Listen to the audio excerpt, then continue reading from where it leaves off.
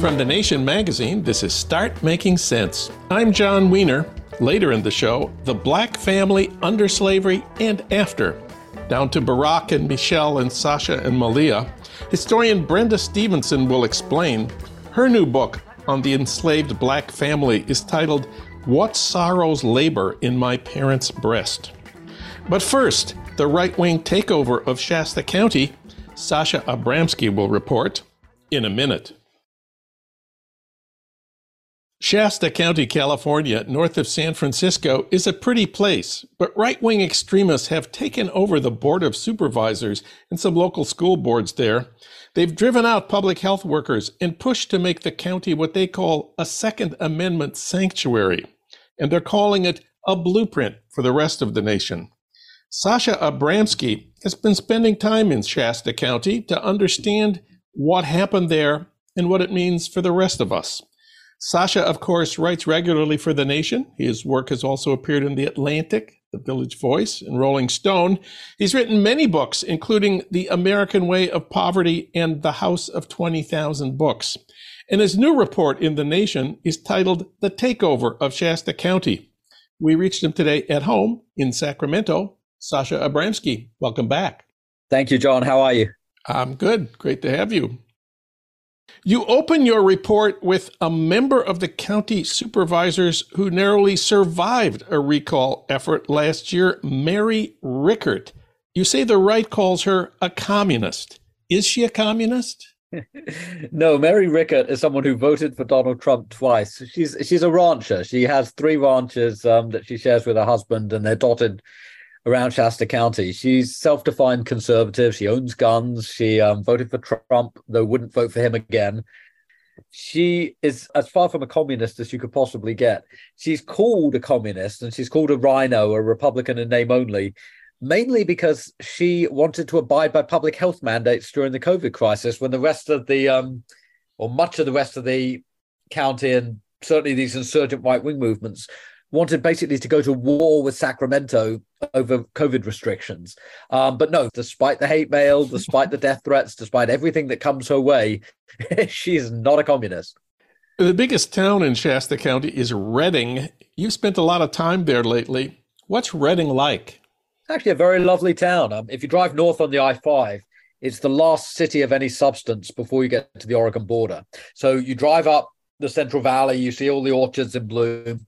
You get to Redding, it's a town of about 90,000 people. And off to the northeast, you've got Mount Shasta, which is this just epic mountain about 80 miles north of Redding. It's got a cutesy downtown. It's got some lovely restaurants.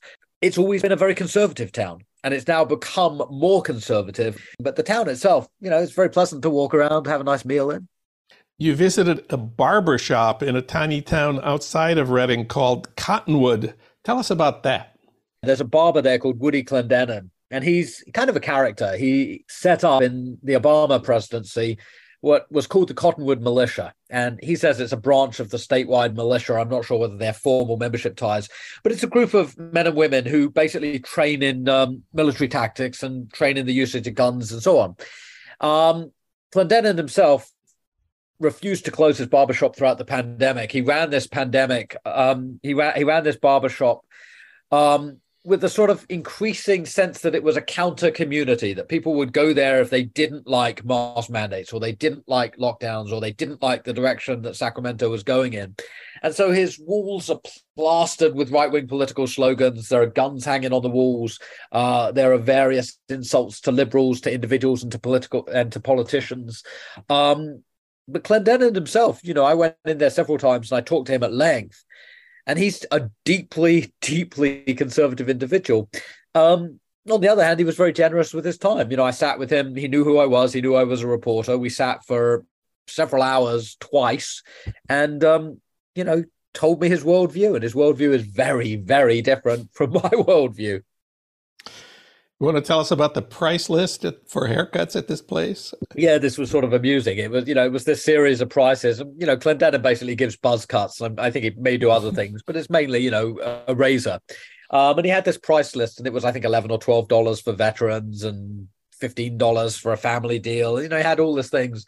$100 for liberals, 105 or whatever it was for vaccinated people. I may have the numbers a bit wrong, but that was the gist of it.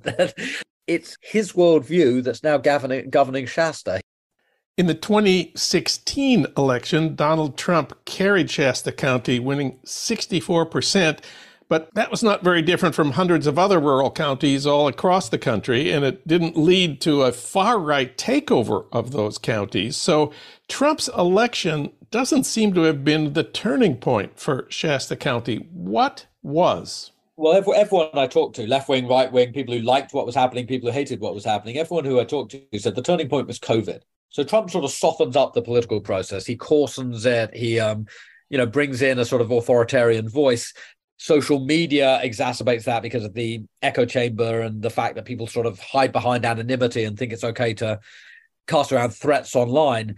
But the thing that really coalesces these movements in Shasta was lockdowns and the fact that there was this impression that there was a one-size-fits-all solution being imposed on these very rural counties by Gavin Newsom's administration in Sacramento.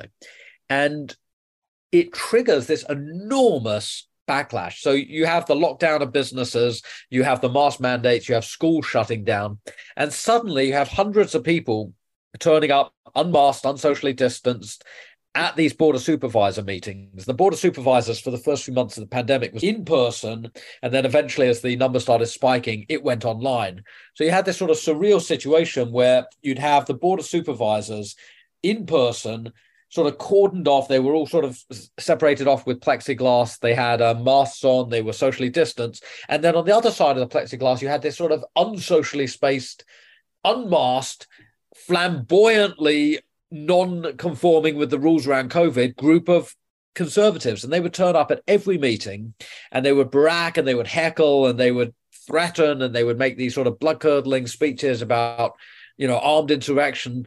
And over the course of a year or two, that movement got more and more and more right-wing, and it got more and more outraged by any kind of COVID restriction and any kind of public health restriction or any kind of public health mandate or any kind of public health recommendation.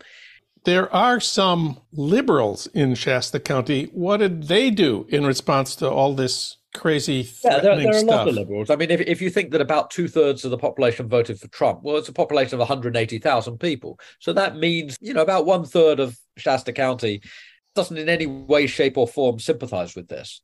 They're organizing. There are some really interesting journalists up there, a woman called Donnie Chamberlain, who runs this online news site called A News Cafe, and several others. They're organizing, they're monitoring, they're publicizing what's going on. There's a website called Shasta, I think it's called Shasta County Thought You Should Know, or Thought You Should Know Shasta County. And it monitors hate mail, it monitors, some of the postings on social media, some of the rants on talk radio and so on. And in actual fact, one of the 4 very, very conservative Board of Supervisors members at the moment is himself facing a recall. The peak of the COVID lockdown, spring and summer 2020, that was also the summer of the Black Lives Matter protests nationally. Things got pretty scary in Shasta County. In Shasta, you had a lot of armed, essentially vigilantes, militia members, bikers, and others who basically took to the streets with weapons to patrol against the possibility that Black Lives Matter protesters would come in and cause havoc. And there were some Black Lives Matter protests. They weren't very large and they weren't destructive, but there were some Black Lives Matter protests in Reading and elsewhere. They were met with armed groups of individuals who basically were telling them, you better get out of town if you know what's good for you. Okay, back to COVID. If you didn't get vaccinated, you were much more likely to die from COVID. What was the death rate from COVID in Shasta County, and how did it compare with the rest of the state? Even though Shasta is a small, sparsely populated county, its death rate per 100,000 or per 10,000 was actually significantly higher than the statewide death rate. So, the numbers sort of camouflage it a bit because they're a bit dry, but what they basically break down to is 3 people in Shasta County died for every 2 people of a similar sized population within California. So that's a significant difference. Yeah. We haven't said much about Trump. Of course, Trump lost the election in November 2020. He got only 34% of the vote in California. He did get 65% in Shasta County. What was the reaction of his supporters in Shasta County in November 2020? more people voted for Trump. A higher percentage voted for Trump in Shasta in 2020 than in 2016, which tells you something about the direction that Shasta was going.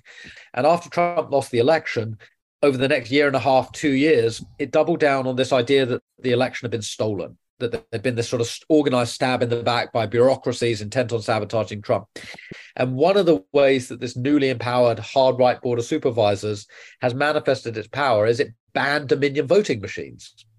Well, it's the only county in the country, as far as I know, which actually sort of literally banned Dominion voting with no other mechanism to vote in place.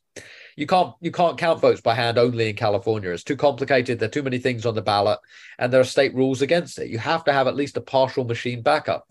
So Dominion is now no longer part of the equation in Shasta. The problem with that is it's going to cost them millions and millions of dollars to try and get some kind of other ad hoc system in place in time for the bunch of elections next year, the primaries, the general, and so on. And if you talk to some of these hard right individuals in Shasta, and I spent a lot of time talking to the hard right, one after another, they'll tell you that January 6th was a false flag operation, or that January 6th wasn't a riot at all. It was just democratic freedom of expression, or that the police let them into the Capitol, or that Nancy Pelosi let them into the Capitol. The one person who didn't have anything to do with it was Donald J. Trump. A little more than a year after Trump lost the election, the far right got a recall election for the county supervisors in Shasta County, which was held on February 1st, 2022. What was the campaign like? The campaign itself was very vitriolic. I mean, you had stuff on social media that was just extremely offensive and extremely threatening. It was also funded in part, not wholly, but in part by this very right-wing billionaire out of Connecticut, guy called Reverge Anselmo. And Anselmo had a personal beef with the Shasta Board of Supervisors because he'd opened a vineyard. He'd opened it without proper permitting. He'd built certain things on the vineyard, a chapel and a few other things. And the county Board of Supervisors had basically said he had to shut it down. And he did shut it down, but he sort of bore a grudge. And so when the opportunity arose, he decided that he would fund, to the tune of many hundreds of thousands of dollars, this recall campaign against 3 of the Board of Supervisors members. And he did.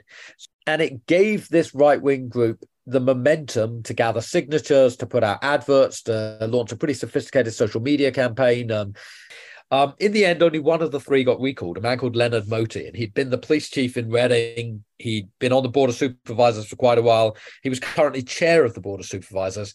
And he was particularly hated by the Conservatives because of things like pushing the Board of Supervisors meetings into a virtual format.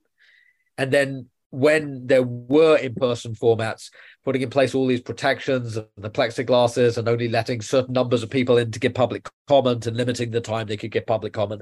And he became a sort of target, not just in Shasta, but globally for the anti-lockdown movement.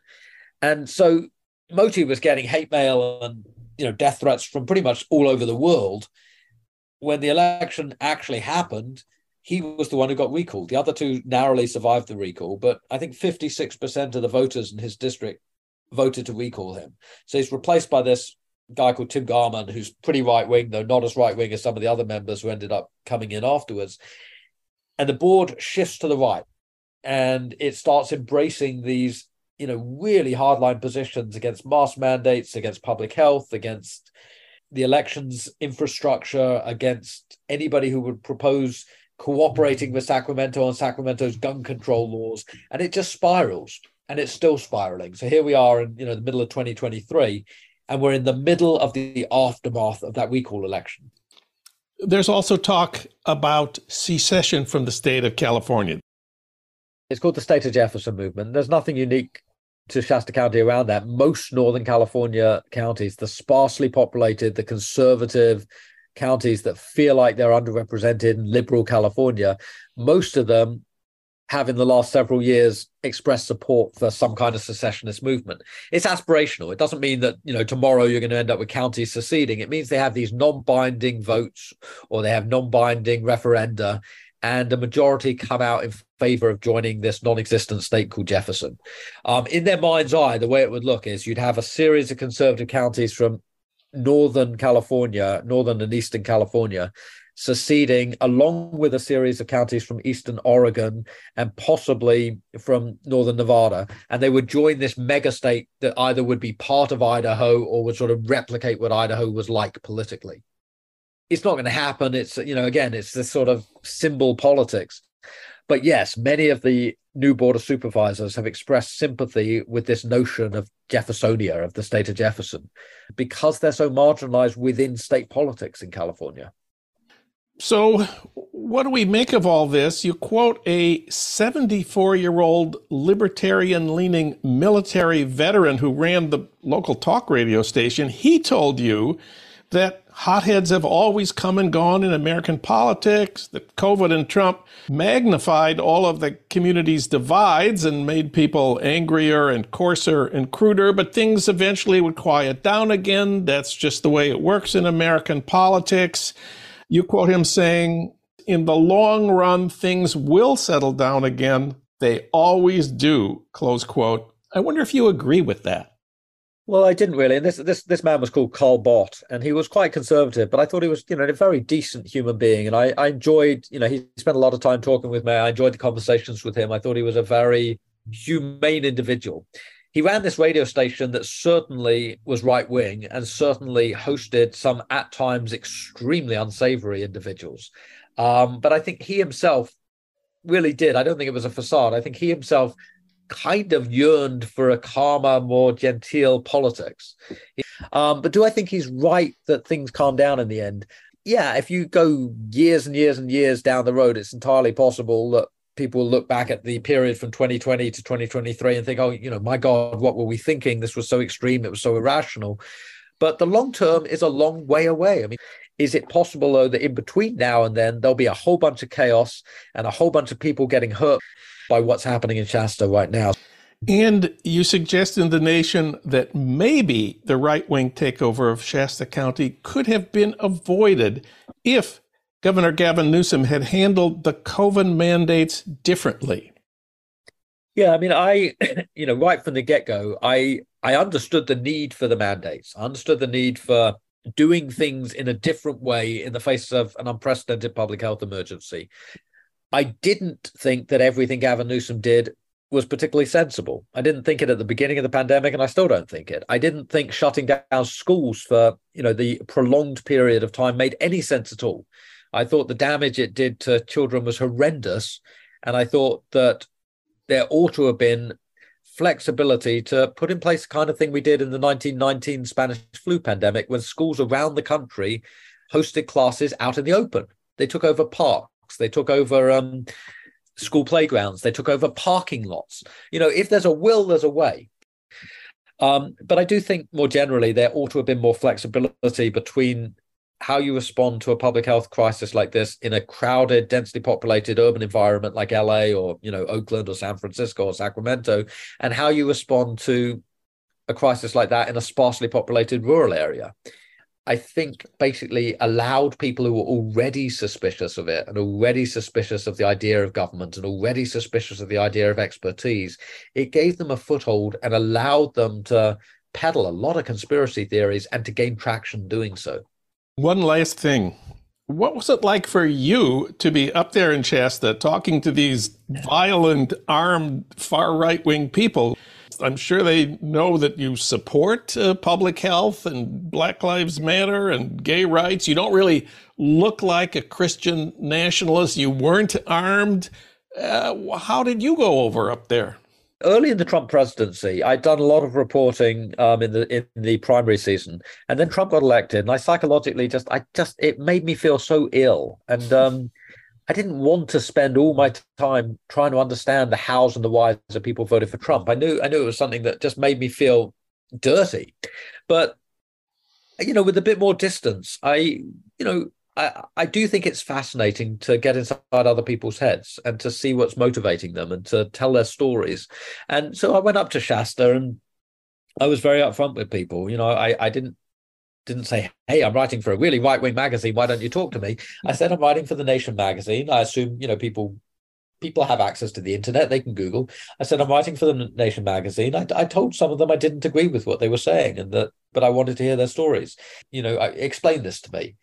And one of the things that's really depressed me about the last few years is there's been this inability to accept the fact of plurality in this country. And, you're either with us or you're against us. And the result is people are sort of siloing. And democracy doesn't really work when everybody silos.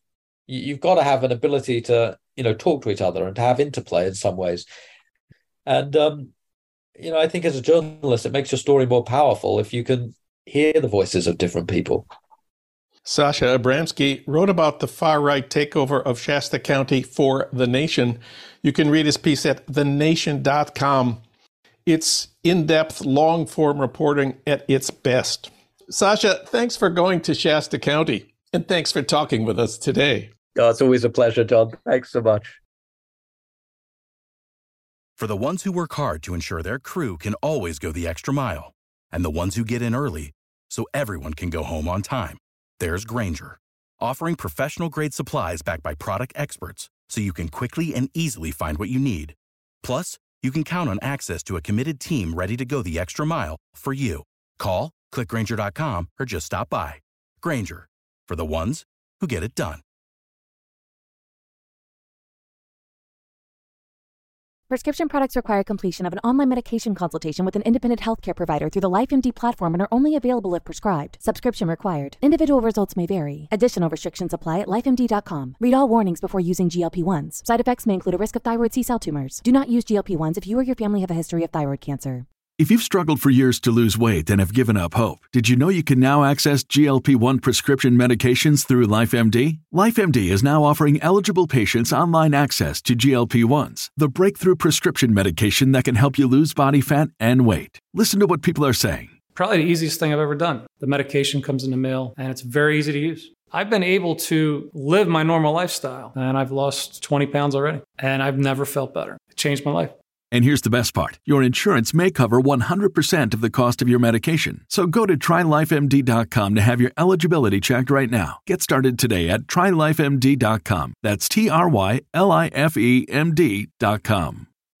When you need mealtime inspiration, it's worth shopping Kroger, where you'll find over 30,000 mouth-watering choices that excite your inner foodie. And no matter what tasty choice you make, you'll enjoy our everyday low prices, plus extra ways to save, like digital coupons worth over $600 each week. You can also save up to $1 off per gallon at the pump with fuel points. More savings and more inspiring flavors make shopping Kroger worth it every time. Kroger, fresh for everyone. Fuel restrictions apply.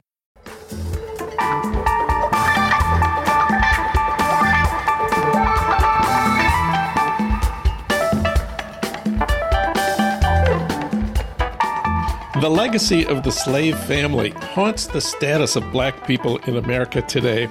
For that history, we turn to Brenda Stevenson. She's the Hillary Rodham Clinton Chair of Women's History at Oxford and the Nichol Family Endowed Chair of History at UCLA. She's best known for the prize-winning book, The Contested Murder of Latasha Harlins, Justice, Gender, and the Origins of the LA Riots. We talked about that here. Her new book is What Sorrows Labor in My Parents' Breast, A History of the Enslaved Black Family. One more thing, President Biden named her to serve on the Civil Rights Cold Case Review Board, which examines unsolved murders of African Americans between 1940 and 1979.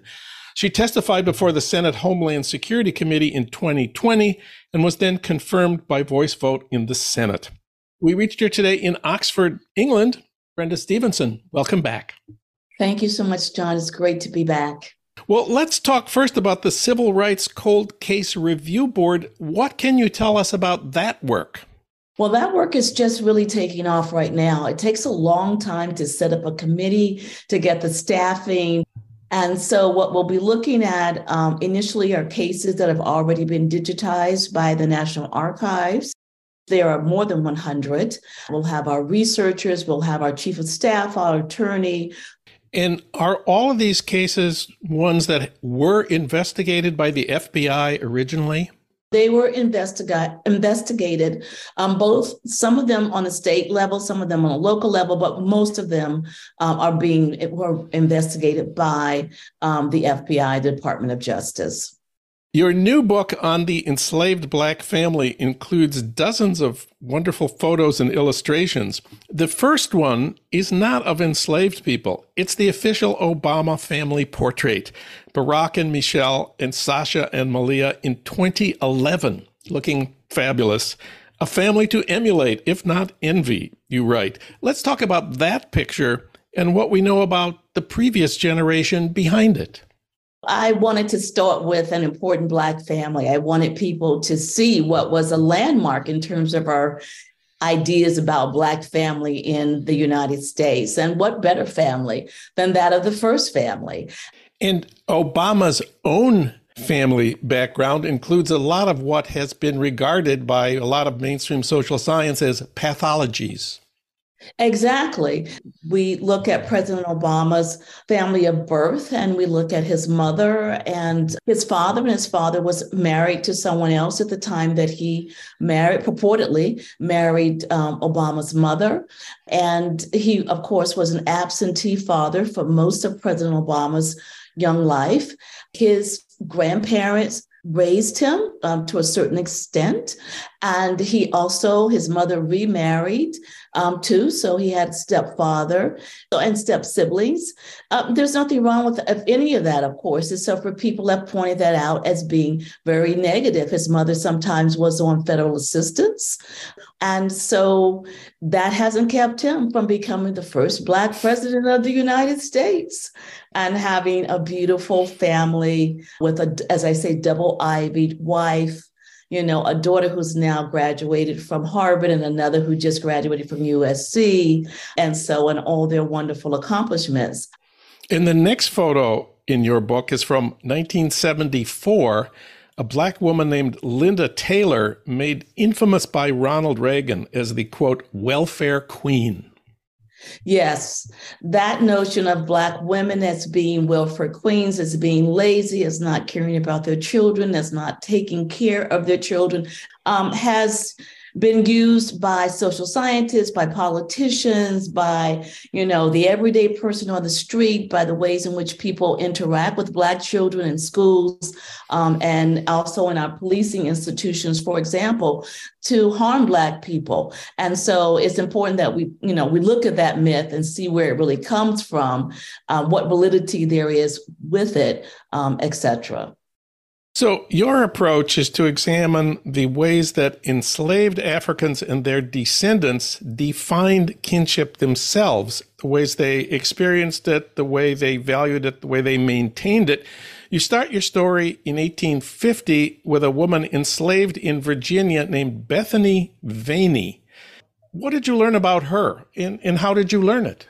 Bethany Vaney is just one of many, many people who wrote their stories or who had some assistance in writing their stories. And what's captured in these stories is the importance of family. And these people live through all kinds of difficulties. Family members are sold away. Family members are killed. They're sold away. They don't have appropriate food or clothing or any of those kinds of things. They can never think that they would live together with a family or with a husband for the remainder of their lives, et cetera. But family still is at the core and the center for this woman, Bethany Vaney. She's able to get away, and she's able to claim her freedom. She takes her son with her. Her son, unfortunately, dies. But after the Civil War, she goes back to Virginia and she gathers up the remnants of her family and she takes them to the Northeast, and they live out the remainder of their lives in a new space that's not defined by enslavement for them, and in which they can begin to function as a real family connected to one another, living close to one another, visiting, helping, loving, etc. And so I did want to start with a family where there was hardship, but there also was some success at the end. And then you turn to a very different figure, a man named Abdul Rahman Ibrahima Ibn Sori. Amazing name and an amazing person. Tell us about him.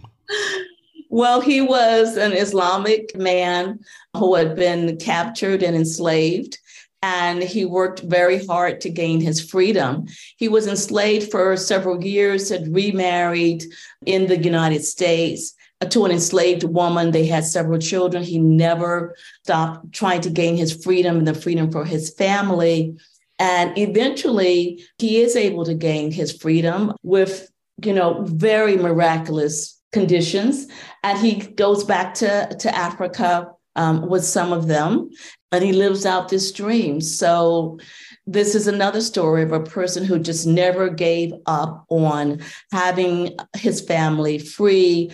To understand how enslaved people thought about their own families, we need to understand marriage and the family in West Central Africa at the time of the Atlantic slave trade. A big topic, but tell us briefly what we need to know about the African background of this. Well, one of the things that I think is really important to understand is that while there are many, many, many ethnicities and different language groups that are fed into the Atlantic slave trade that end up in what becomes the United States of America, there are certain clusters of these people who come from, places like the Senegambia region, who come from Congo, Angola, who come from what is now Nigeria, Cameroon, Guinea, etc. And these people differ substantially in terms of their culture. Some are Islamic in faith. Some of them have already been Christianized. Some of them have, of course, traditional African religions as well.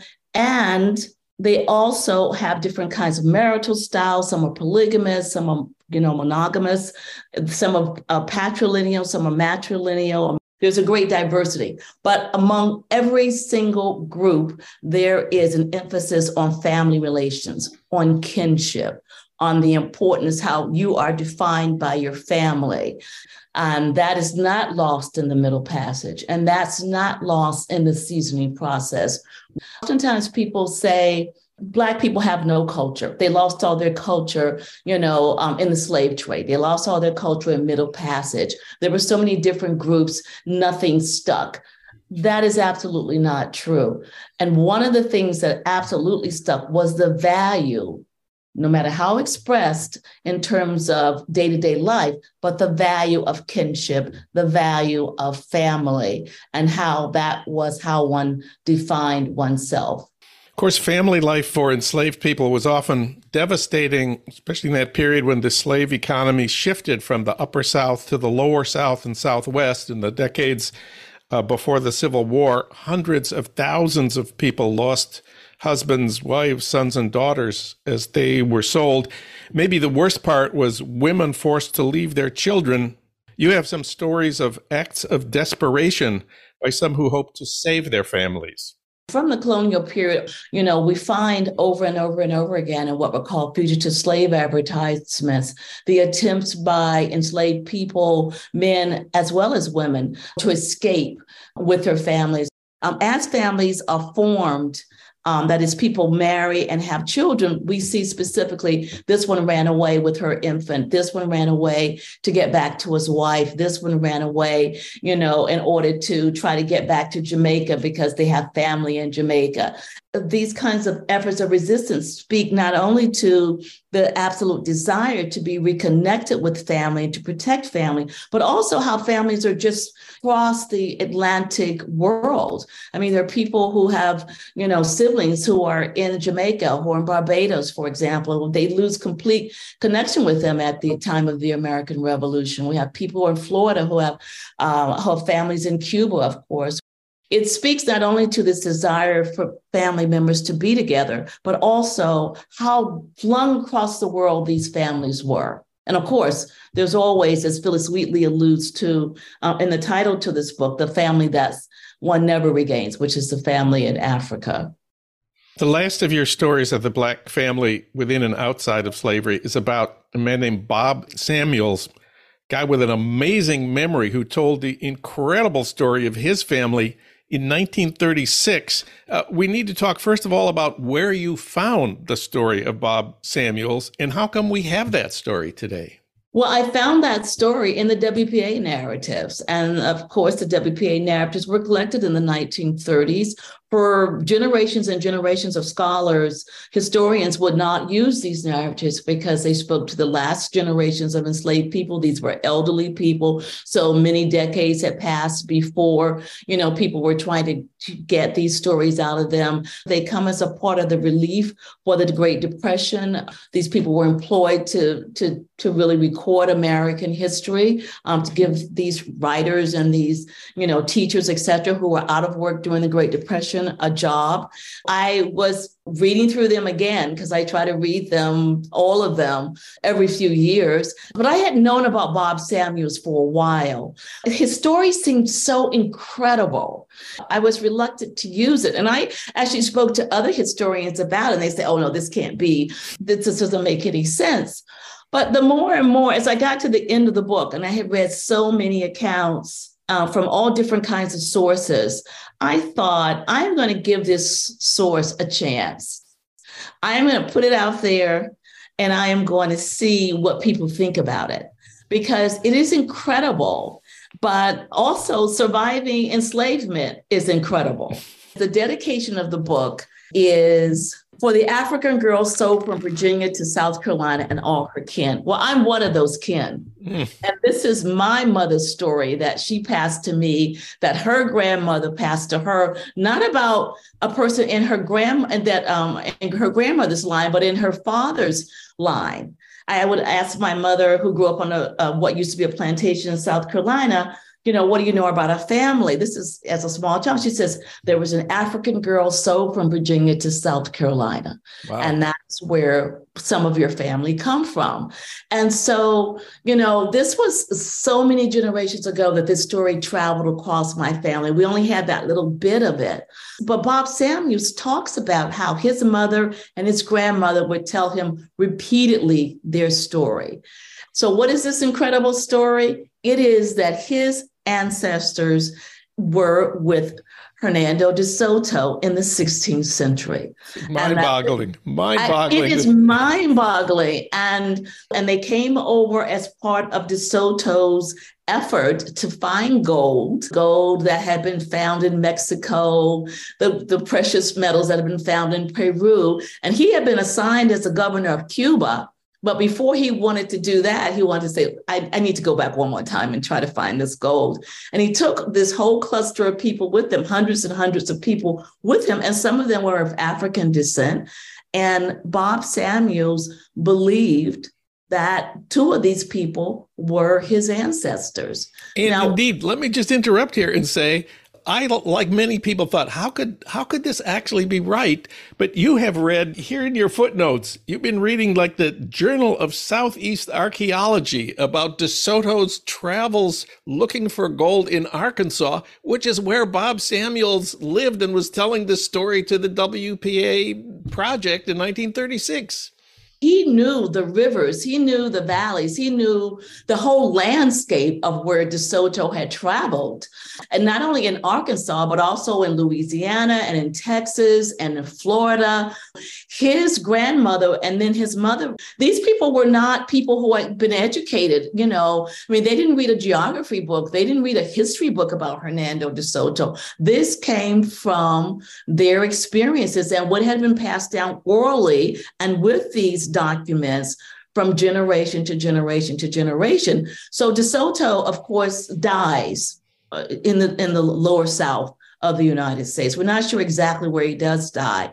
His forces and all the people working for him scatter. And then Bob's family, I believe they go back to Cuba and then from there back to Spain. But generations later, they return to Cuba and then they come up with the maps that their ancestors are passed down to them and start again this quest to find this gold.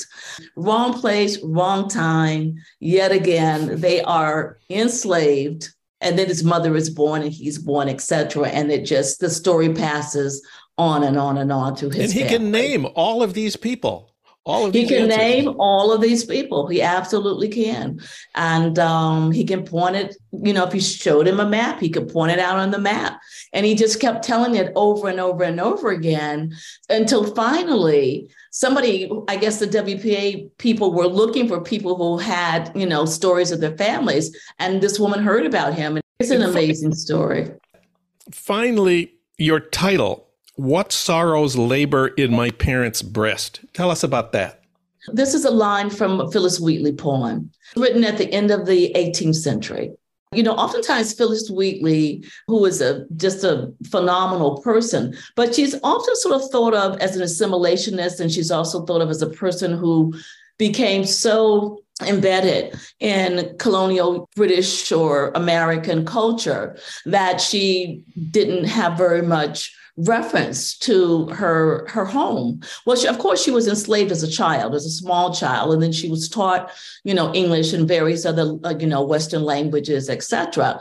But we do see few glimpses of her memory of her past, knowing that she had a family. I mean, that's one of the few things that she kept, that she had a family, and she knew that her family loved her and that they would be mourning her. So she says, what sorrows labor in my parents' breast? She doesn't know, but she knows that it is sorrowful, that it is an enormous loss for them and an enormous loss for her. So, despite centuries of slavery and systematized inequality, Black people were able to create family ties that fostered humanity, assured survival, and undergirded post-emancipation progress across the generations.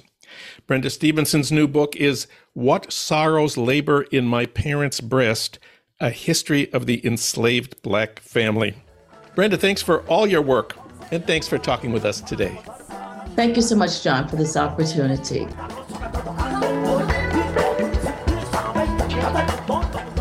Start Making Sense, a podcast from The Nation magazine, is co-produced by the LA Review of Books and recorded in Los Angeles at our Blythe Avenue studios. Renee Reynolds is our associate producer. Alan Minsky is our producer. Ludwig Hurtado is our executive producer. Dee Guttenplan is editor of The Nation. Bhaskar Sunkara is president of The Nation. And Katrina Vanden Heuvel is publisher and editorial director of The Nation. Our theme music is from Barcelona Afrobeat, licensed by Creative Commons.